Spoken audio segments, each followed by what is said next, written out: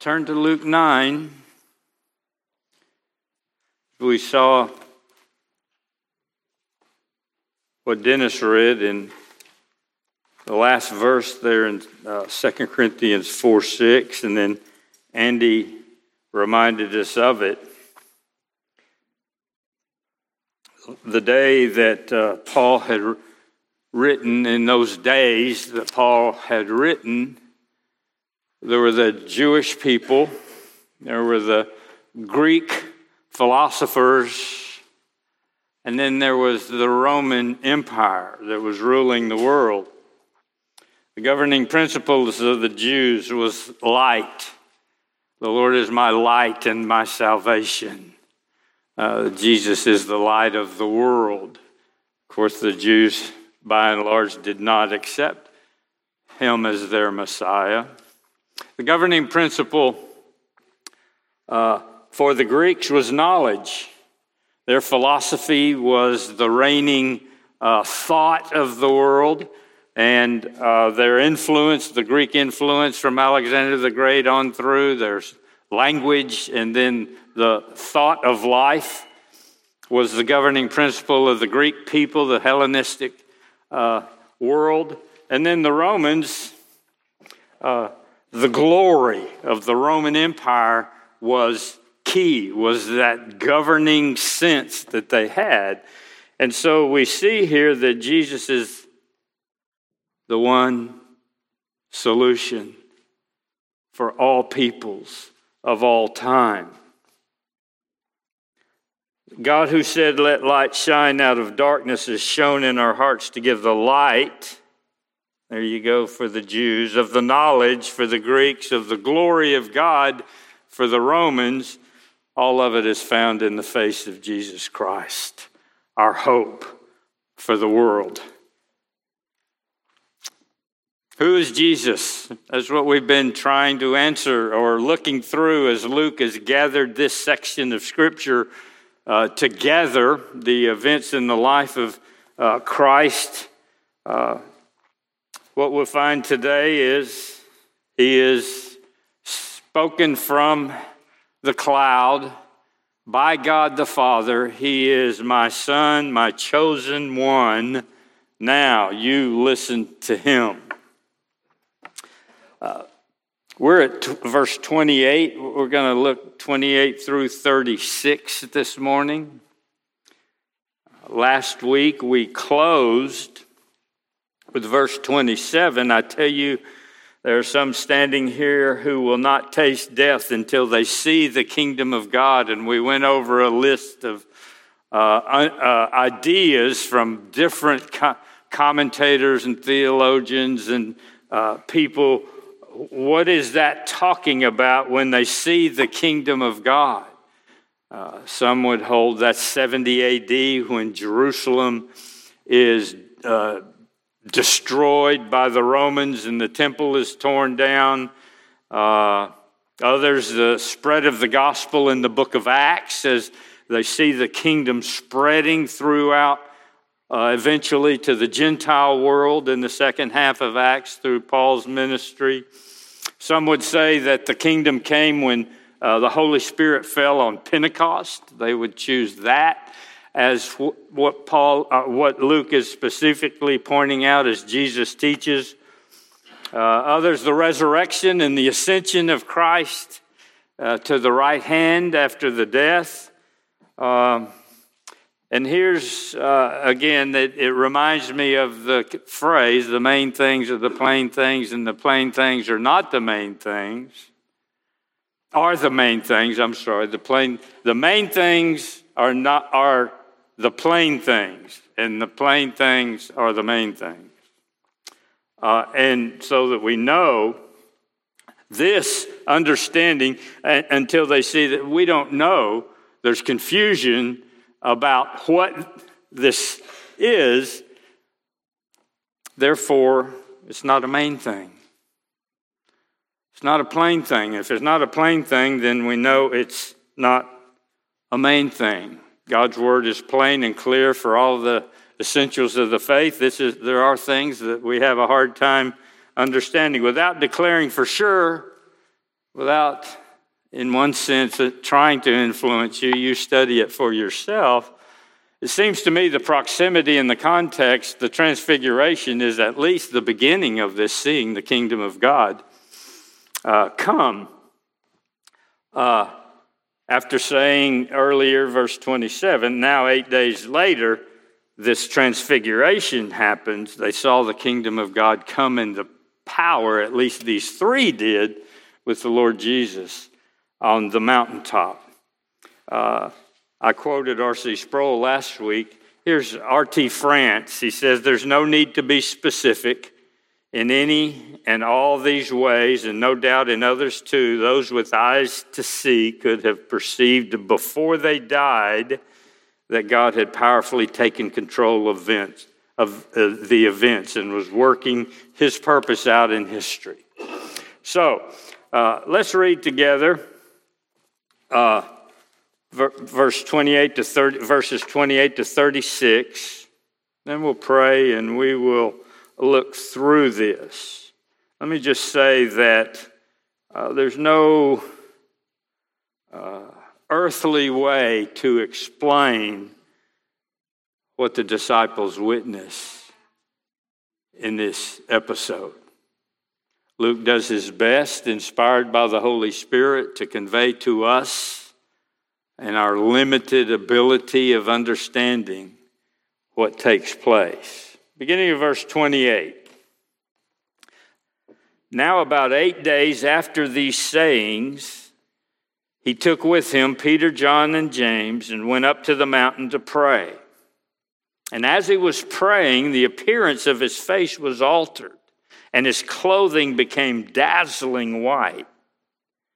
And behold, two men were talking with him, Moses and Elijah, who appeared in glory and spoke of his departure, which he was about to accomplish at Jerusalem.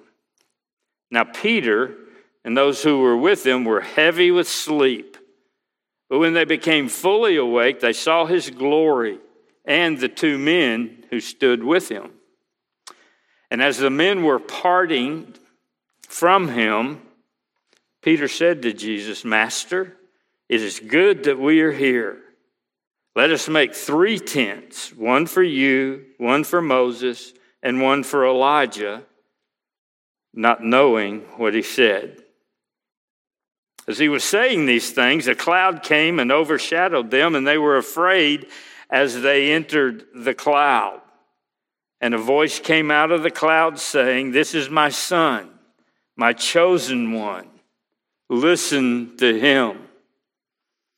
And when the voice had spoken, Jesus was found alone, and they kept silent and told no one in those days anything of what they had seen. Let's pray.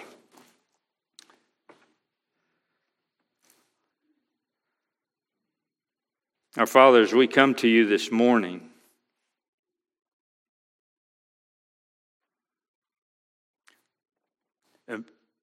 doing our best to imagine and yet approaching you and admitting our limited ability to grasp your glory.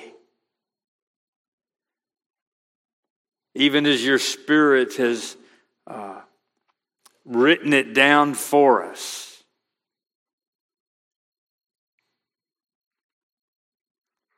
Lord, we seek to understand, we seek to know. And we thank you that you accommodate yourself to us in our finite state. You bring words to us through analogy, through relating these events in ways that we might get a grasp, we might understand who you are, who our Lord Jesus is, that we might understand who we are,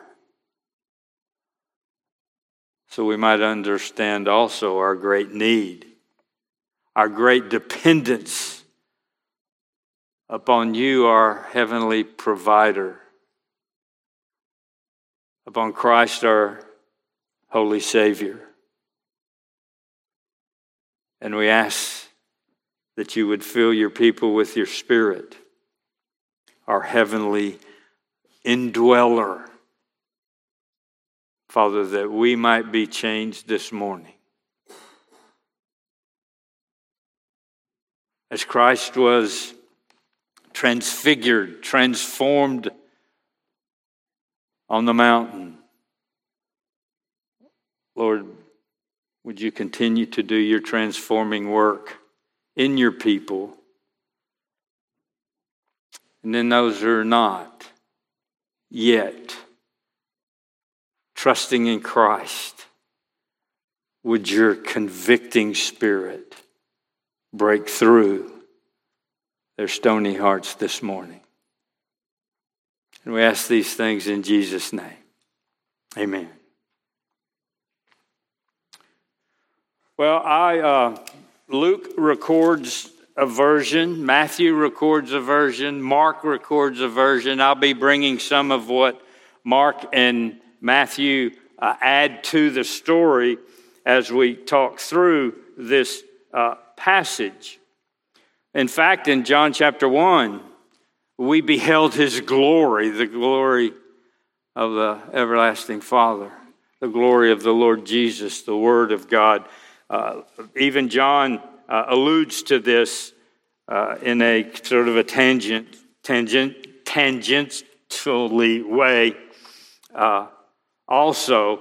Here's what Peter says in 2 Peter chapter 1, 3 verses 16 to 18. Peter says, "We did not follow cleverly devised myths when we made known to you the power and the coming of our Lord Jesus Christ, but we were eyewitnesses of his majesty.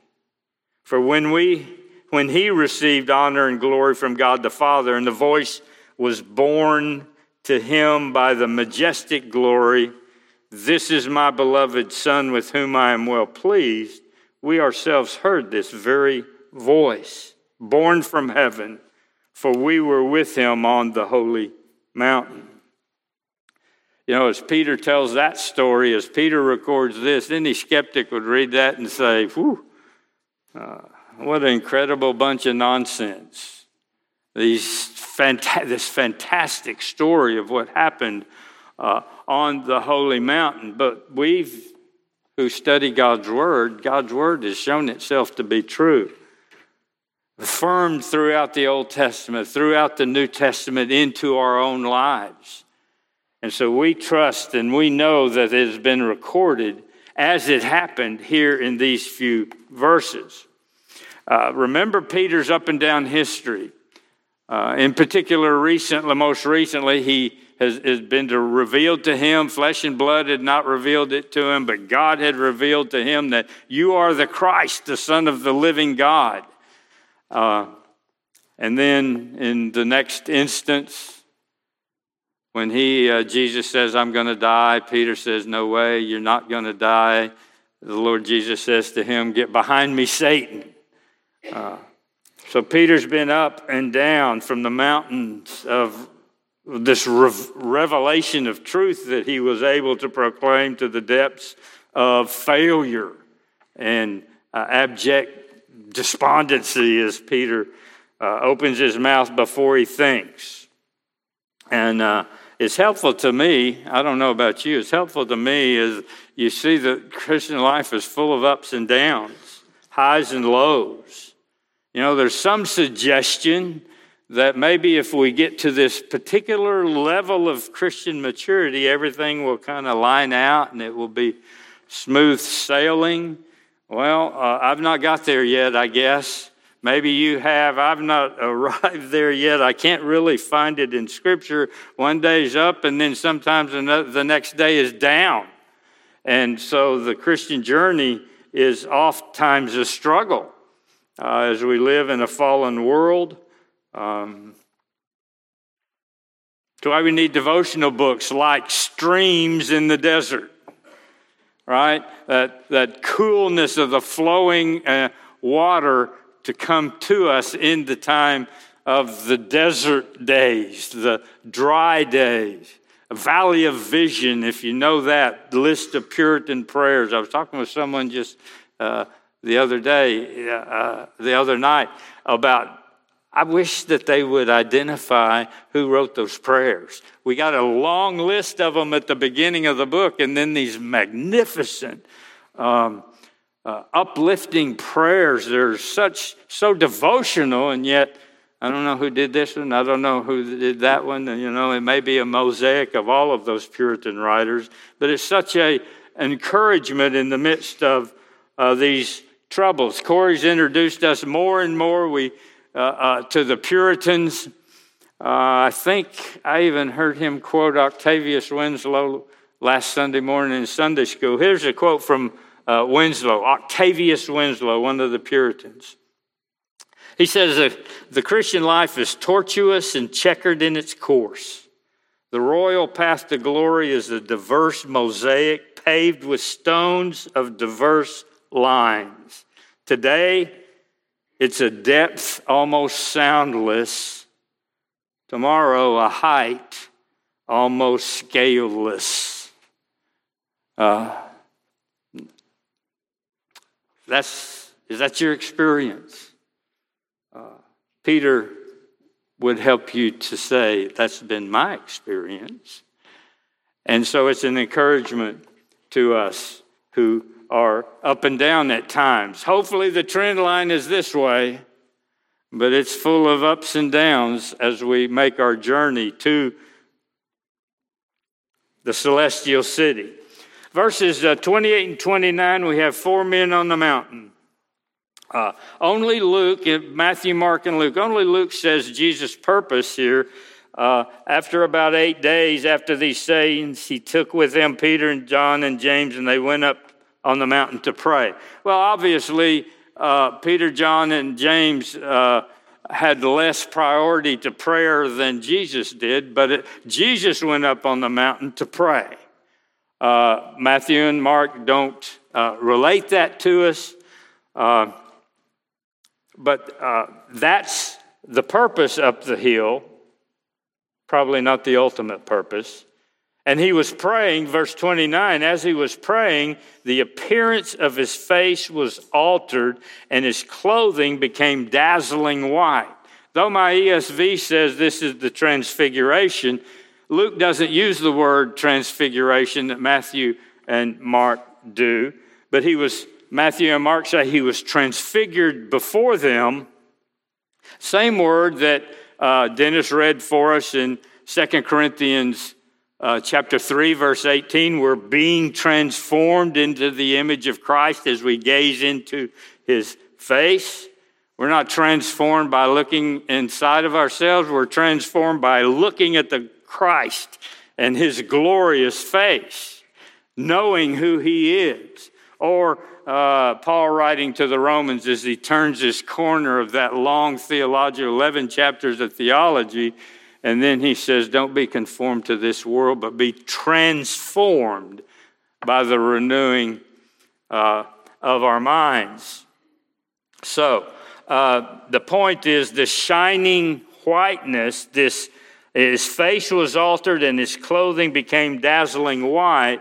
What Matthew says is, no launderer could make this happen on earth.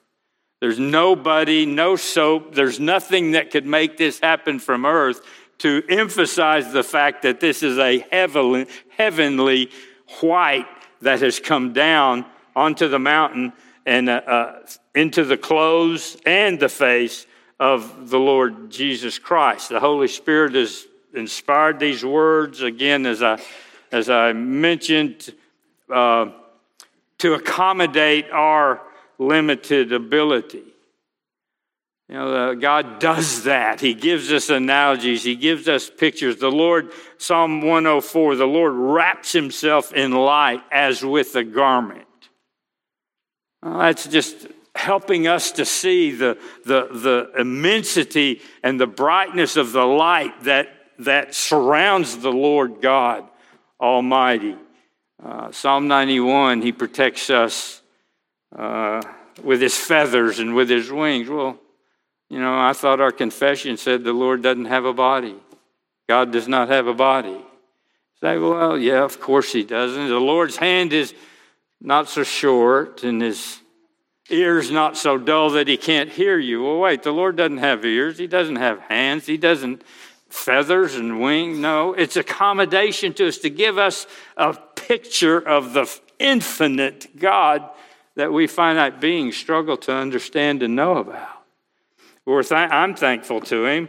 And so Jesus has changed. Here Luke is trying to express or explain as God reveals himself that Jesus is God himself.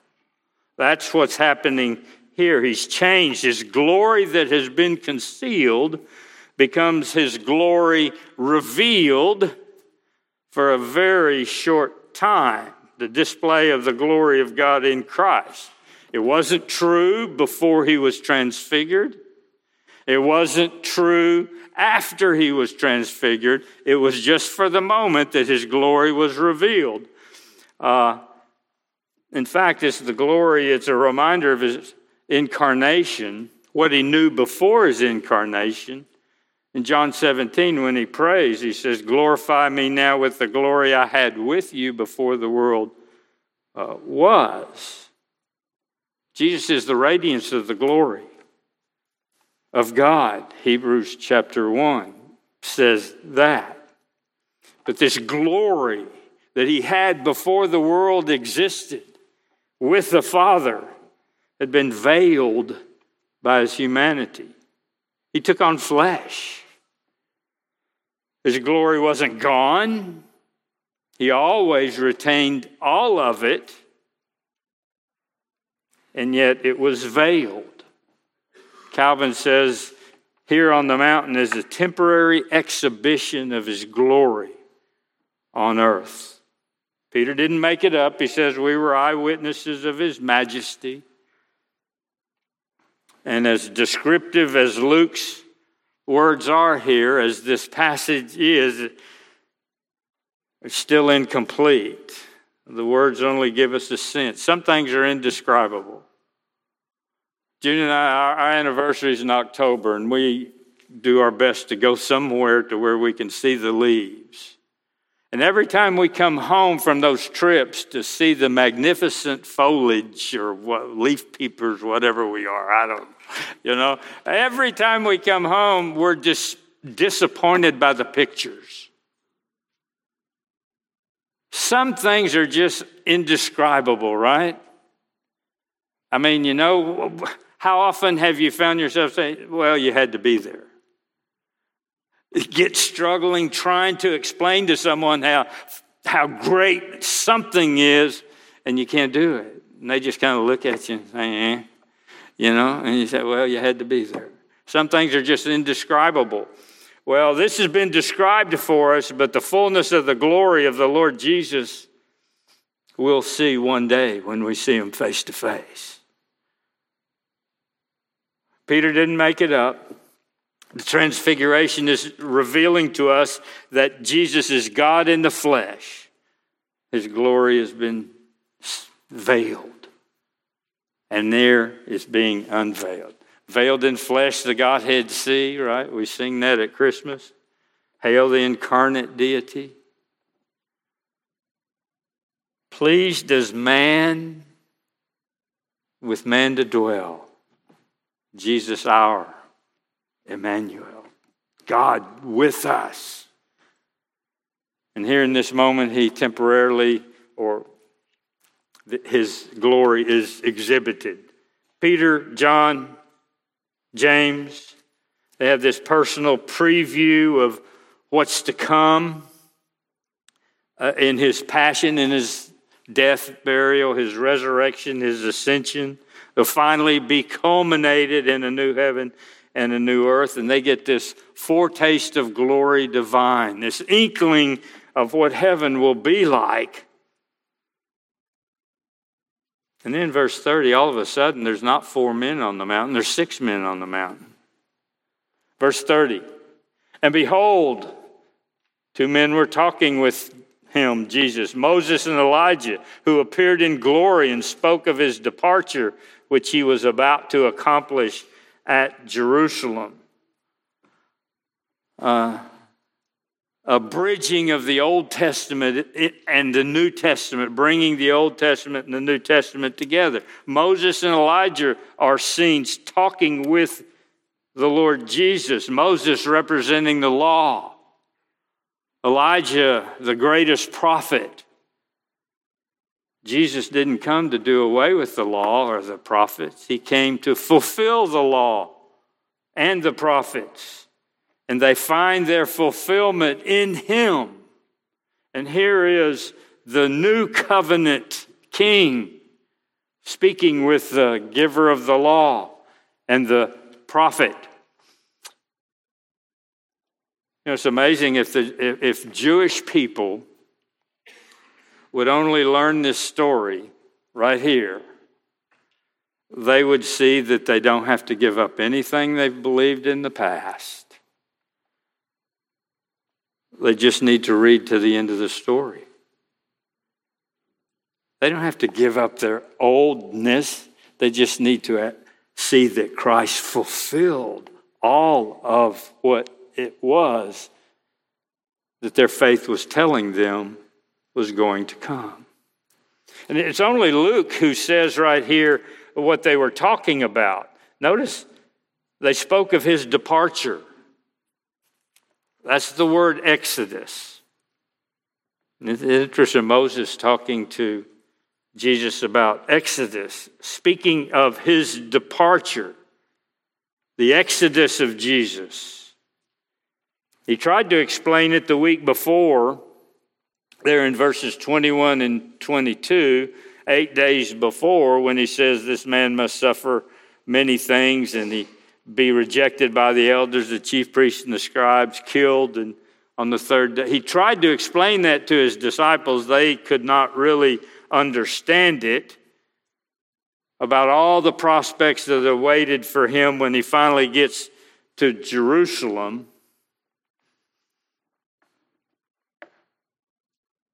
Verse 44 and 45, we'll look at next week. Let these words sink into your ears. The Son of Man is about to be delivered into the hands of men, but they did not understand this saying, and they were afraid to ask him about it. Dale Ralph Davis says, must have heartened Jesus tremendously that Moses and Elijah would talk with him about his exodus. The disciples wouldn't talk to him about suffering and death. If you've seen not the oldest version, but the 1956 version of the Ten Commandments, with Charlton Heston on the mountain, you know, holding his hands up, and God, of course, holding the waters up, and the Jewish people in the Exodus, being redeemed from Egypt, and all those hundreds of years of slavery, the result of the outstretched hand of God, as Moses symbolizes that, as Charlton Heston symbolizes that. The shedding of blood that made it possible in the Passover celebration just prior to that. Well, Jesus was about to accomplish his exodus in Jerusalem, as Luke records it there, which he was about to accomplish, verse 31, at Jerusalem. Jesus' exodus. In one sense, he's simply talking about his departure. That's what exodus means, his departure from this world. But ultimately, more importantly, they were talking about another exodus. Jesus' exodus would be, as Moses' exodus, a freeing of the people. Not just his leaving earth, but a freeing of another people as he leaves this world, dying, resurrected, ascending to the right hand. All who put their faith in him and his work will be set free.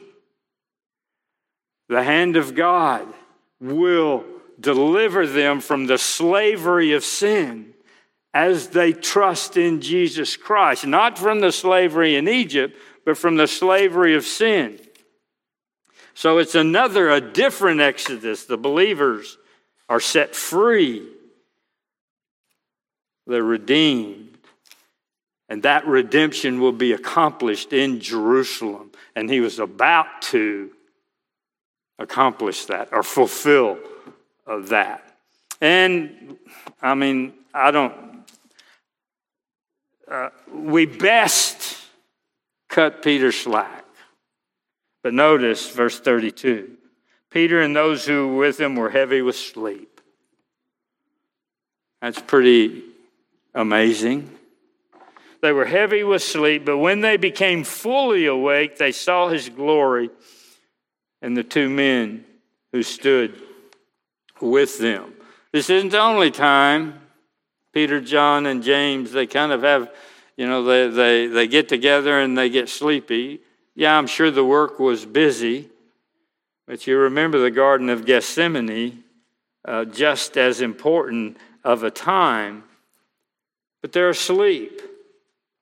And when they fully wake up, they see his glory. And they see Moses and Elijah. Hopefully this was just kind of a stake in the ground for Peter, John, and James. An experience they could draw upon when they see Christ suffering, humiliated, crucified, that they can remember his splendor, his glory, and be encouraged in spite of the sufferings. Yet we know when that happens, all the disciples flee. They forsake him for the time being. They're about to see Jesus despised, humiliated, executed. They needed an assurance. They were given an assurance here that the suffering did not diminish his glory. His rejection would not restrict his reign or tarnish his majesty. And so this transfiguration that is happening here on the mountain is really just a sneak preview of the glory of Christ. I have questions for Peter. Probably won't matter when I get to see Peter. But how did you know it was Moses and Elijah? I mean, did they have pictures? They didn't have any pictures. I once had a fella tell me that he knew he was okay. He had a terrible wreck, and he almost died in the hospital, and he was not walking with the Lord. But he said, Jesus came into his room one night and touched him on the leg and said, and so I came in to visit, and he said, I just want you to know, Jesus came and told me I'm okay with him. He was telling me this after he got out at his house, and I said, well, how did you know it was Jesus? He pointed to a picture on the wall. He looked just like that man right there. That was Jesus. It was a picture of Jesus. Peter, how'd you know it was Moses and Elijah? I don't know that they did. But we know it was Moses and Elijah. But Peter, what was it like to wake up, rub the sleep out of your eyes, and see the glory of God in the face of Jesus Christ, and Moses and Elijah standing there with him? What we have for Mark, who recorded what Peter told him to record in his gospel, most likely, we were terrified. And so that's where they are right here in verse 32. Fully awake, they saw his glory and the two men who stood with him. Luke's pretty succinct in his description. And as the men were parting from him, Peter said to Jesus. So as they were parting, as Moses and Elijah were separated from the scene, leaving Jesus alone, Jesus there alone on the stage, very appropriate. Long ago, at many times, in many ways, God spoke to our fathers through the prophets, but in these last days, he's spoken to us by his Son, Hebrews 1, first two verses of Hebrews. All the signs, all the promises, all the prophecies of the Old Testament are signified here in that being fulfilled in Christ, in the Lord Jesus. And Peter, John, and James are there to watch. And Peter speaks without thinking. As I said, Mark says that Peter was terrified. Notice what in Mark it says he didn't know what to say. But that didn't stop him from talking. Here, what Luke says, not knowing what he had said.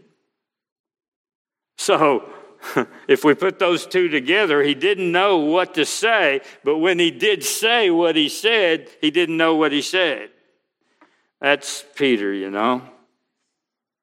But he liked this mountaintop experience, so he says there in verse 33, Master, it is good that we are here. Let us make 3 tents, one for you, one for Moses, one for Elijah. Again, not knowing what he said. He liked this. He was tired. Last week, Jesus talked about dying. Peter says, no way, we're not going to let that happen. I don't like. This is nice. Let's stay here on the mountaintop. We'll pitch a tent. We'll set up camp. We can kind of sit around the fire in the afterglow of this great experience. And it's the same kind of inference, or we might infer from that what we did when he told Jesus, no, you're not going to die. Peter says, let's just stay here, away with all the suffering talk. Let me just stop and say here for a second.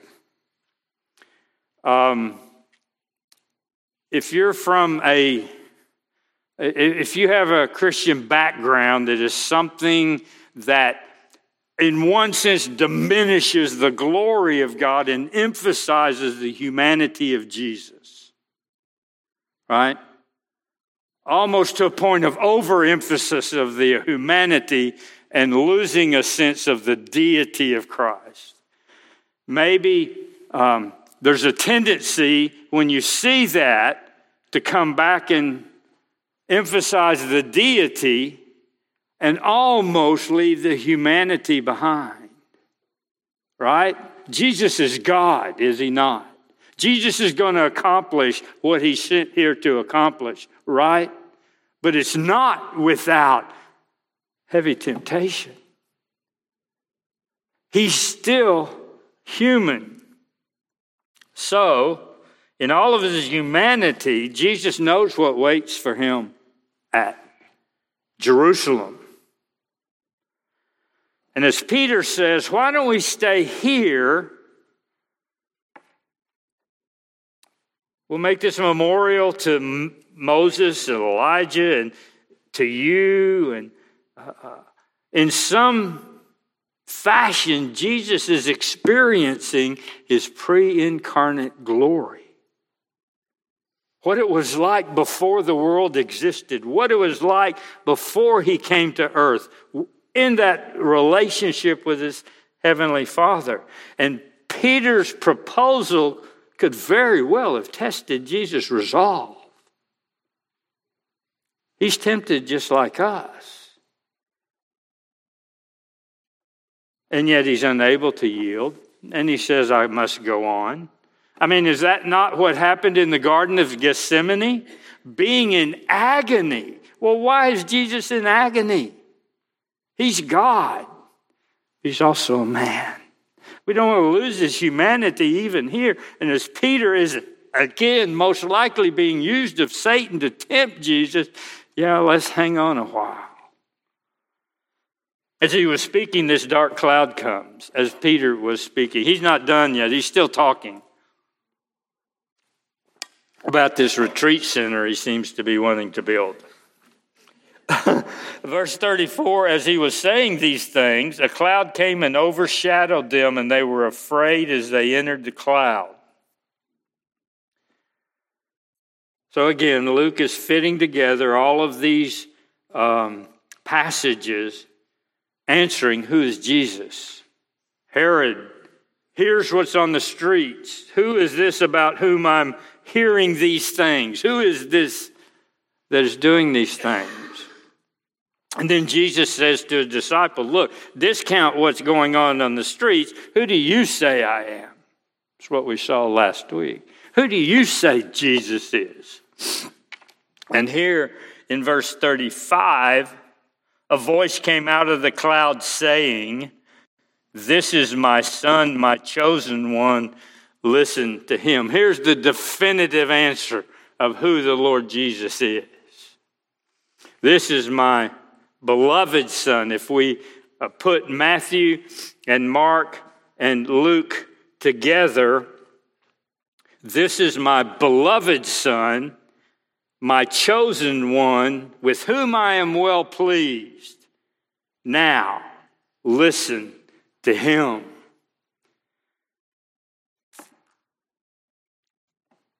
Peter and John are in this remarkable scene. A terrifying voice comes of the Father, reminding us of the baptism, right?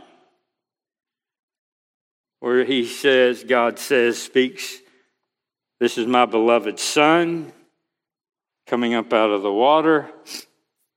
And the Spirit comes down like a dove, and we have that coalescence, if you will, of the Trinity. The disciples were probably not at the baptism. Surely they've heard the story. But now they hear from this voice, God the Father, my beloved Son, my chosen one, with whom I am well pleased. Listen to him, drawing from an Old Testament background, my beloved Son. We can turn to Psalm 2. Who will reign? The one who will reign over all the nations. My chosen one, that's straight out of Isaiah 42, my chosen servant. And then we go to Isaiah 53, and we have the suffering servant who gives his life for his people. And then listen to him. We go to Deuteronomy 18. Where Moses preaches and says that God says another prophet like me is going to come. He will teach you what you need to know. Listen to Jesus. Listen to him. They were to accept. They were the command here from the Father. Accept what Jesus tells you in 21 and 22. When he says he's going to the cross, believe what he says about the cross. And then 23 through 27, where he says, if you want to be a disciple, deny yourself and follow me.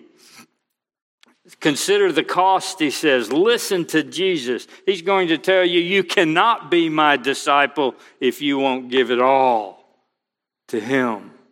Listen to him. And then again, verse 45, they still don't get it yet. So we go from 4 men on the mountain to 6 men on the mountain to 4 men and a voice on the mountain. And then verse 36, and when the voice had spoken, Jesus was found alone. So now we have 4 men going down the mountain. And they kept silent and told no one in those days anything of what they had seen.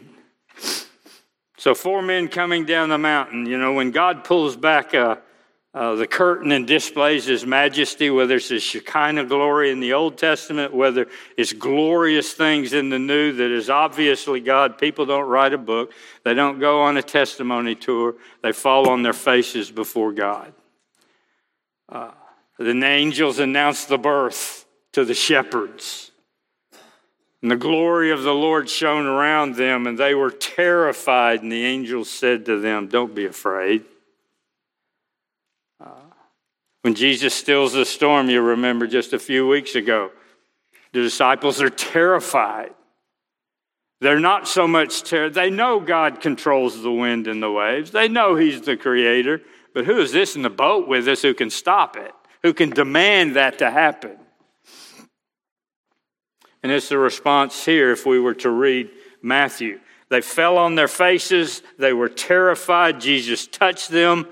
Rise and have no fear. And they descend down the mountain. And he gives specific instructions on the way down, again, that Luke doesn't record. Jesus was found alone and they kept silent. Well, they kept silent because on the way down, Jesus says, don't tell anybody. Don't even tell the 9 guys with us who didn't come up the mountain. Don't tell anybody. We've heard that before from Jesus. And imagine having experienced this and not being able to tell. Maybe that's why James, John, and Peter are the only ones. You don't tell everything to everybody, right? You figure out who you can tell and they'll keep it. But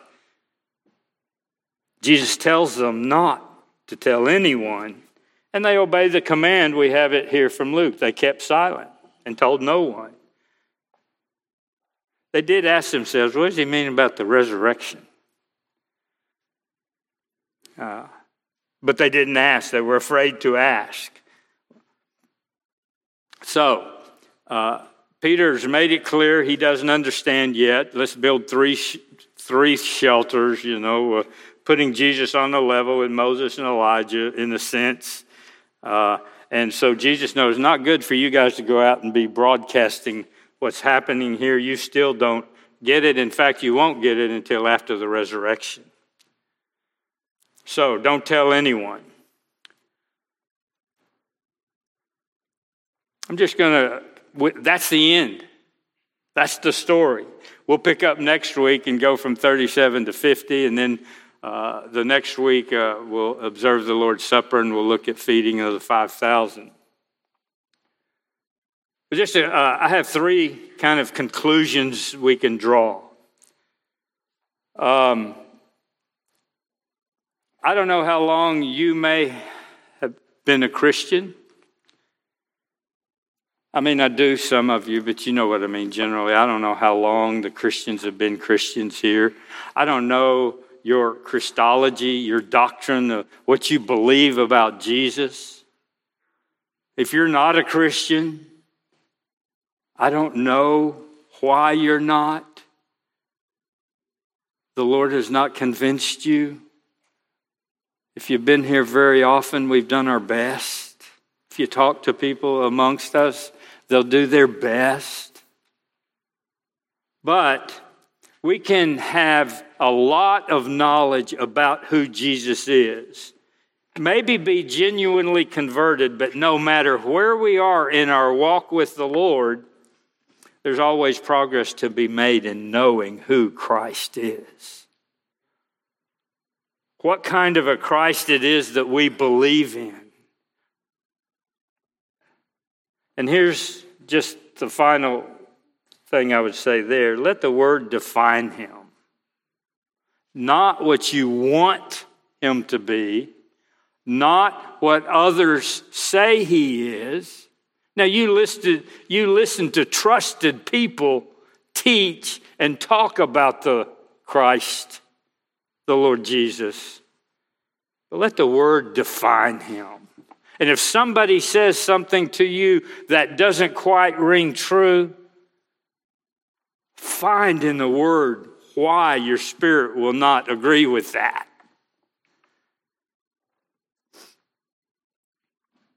A second idea, I want to be careful not to emphasize Peter too much, because we want to, as we sing at the close, turn your eyes on Jesus. Turn your eyes upon Jesus.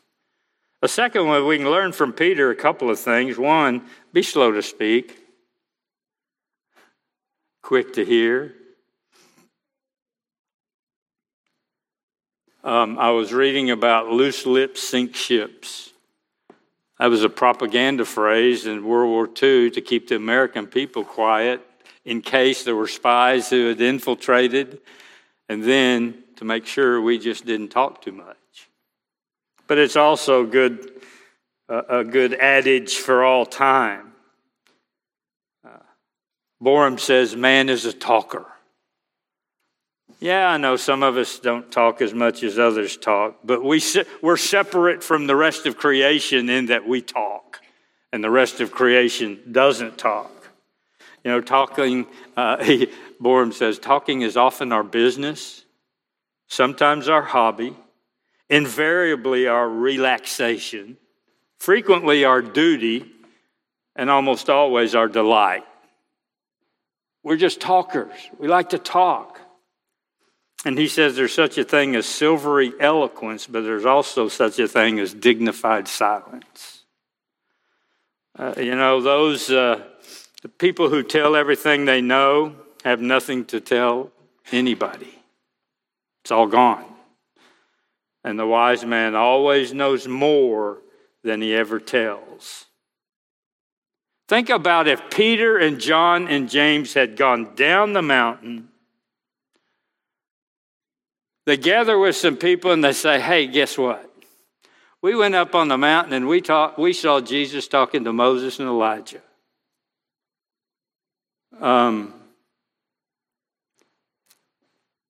They would inviting doubt as to their credibility, derision concerning the gospel, negatively influencing their ministry and their witness. Besides, they not understanding what really happened. And a person who learns to speak, when to speak and when to be silent, when to proclaim his experience and when to keep it close, has mastered one of the highest arts of the Christian life. When to speak and when to be quiet. And Borum gives as an example the woman at the well. She became almost instantly wise. She goes into the city. She had this balance of revealing and yet restraining. He told me all that I ever did. But she doesn't say what she did. She didn't glory in her shame. She revealed what was needful to be revealed and concealed what needed to be concealed. And what was the result? People were led to the Savior. There was a revival in Samaria because of her wisdom. We might be effective if we use her as our model. Know when to speak and when not to speak. Last thing from Peter again, I'm sorry. But he's helpful to me because, you can make that implication or that connection. We learn from his suggestion of prolonging the glory experience, right? This was meant to be a secret, passing glimpse of the glory of Christ. An encouragement, but not a ongoing experience, a temporary experience. So the question comes, are you ever guilty of being dissatisfied? Longing for a past joy or excitement that you can't quite recapture. Maybe your early Christian experience, all things were aglow, and now in the daily plodding of the Christian life, it just doesn't seem to be quite so much fun. I mentioned we used to sing a song when I was playing music. Whatever happened to the good old days when people really loved Jesus? Well, that's the good old days were not always such good old days. Nostalgia often can lead to a not so helpful amnesia and just romanticizing the past. There's nothing wrong with desiring freshness. There's nothing wrong with desiring excitement in your life as you live faithful as a Christian. But God will often give these exciting mountaintop experiences to get us through the valleys, to get us over the hurdles, whether it be of our newfound faith. He'll have that. I remember when I was first saved out of zero church background, the glory of that conversion as God saved me. And it was joyful. Never been able to capture some of that newness. But the experience that God brought me through has taken me through some of the low times, because I know God is faithful.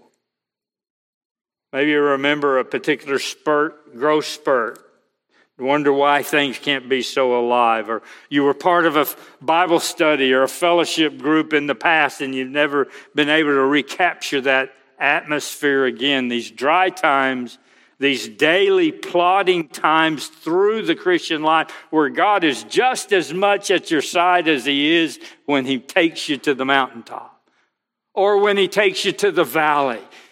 Where are you, God? Well, His answer, if He answered audibly anymore, He doesn't, but His answer would be, I haven't moved, where are you? The dry times are not as enjoyable, but we don't want to take what God intends to be momentary, a momentary along the way encouragement, and try to make it a permanent arrangement,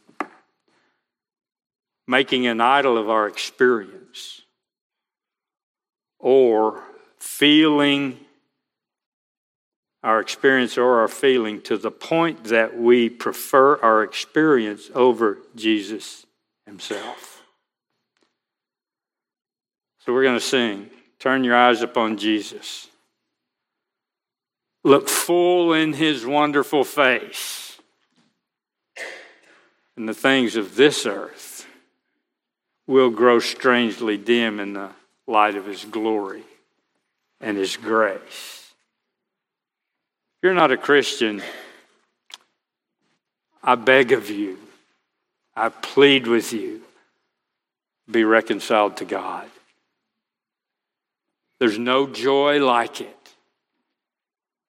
And hard times will come, but He will sustain you through them and be honored in your life. Father, we thank You for Your word. We thank You for this experience on the mountain, that we might know that glory that Christ has was always there. And for our sake, He veiled it. He humbled Himself. He took on the form of a servant.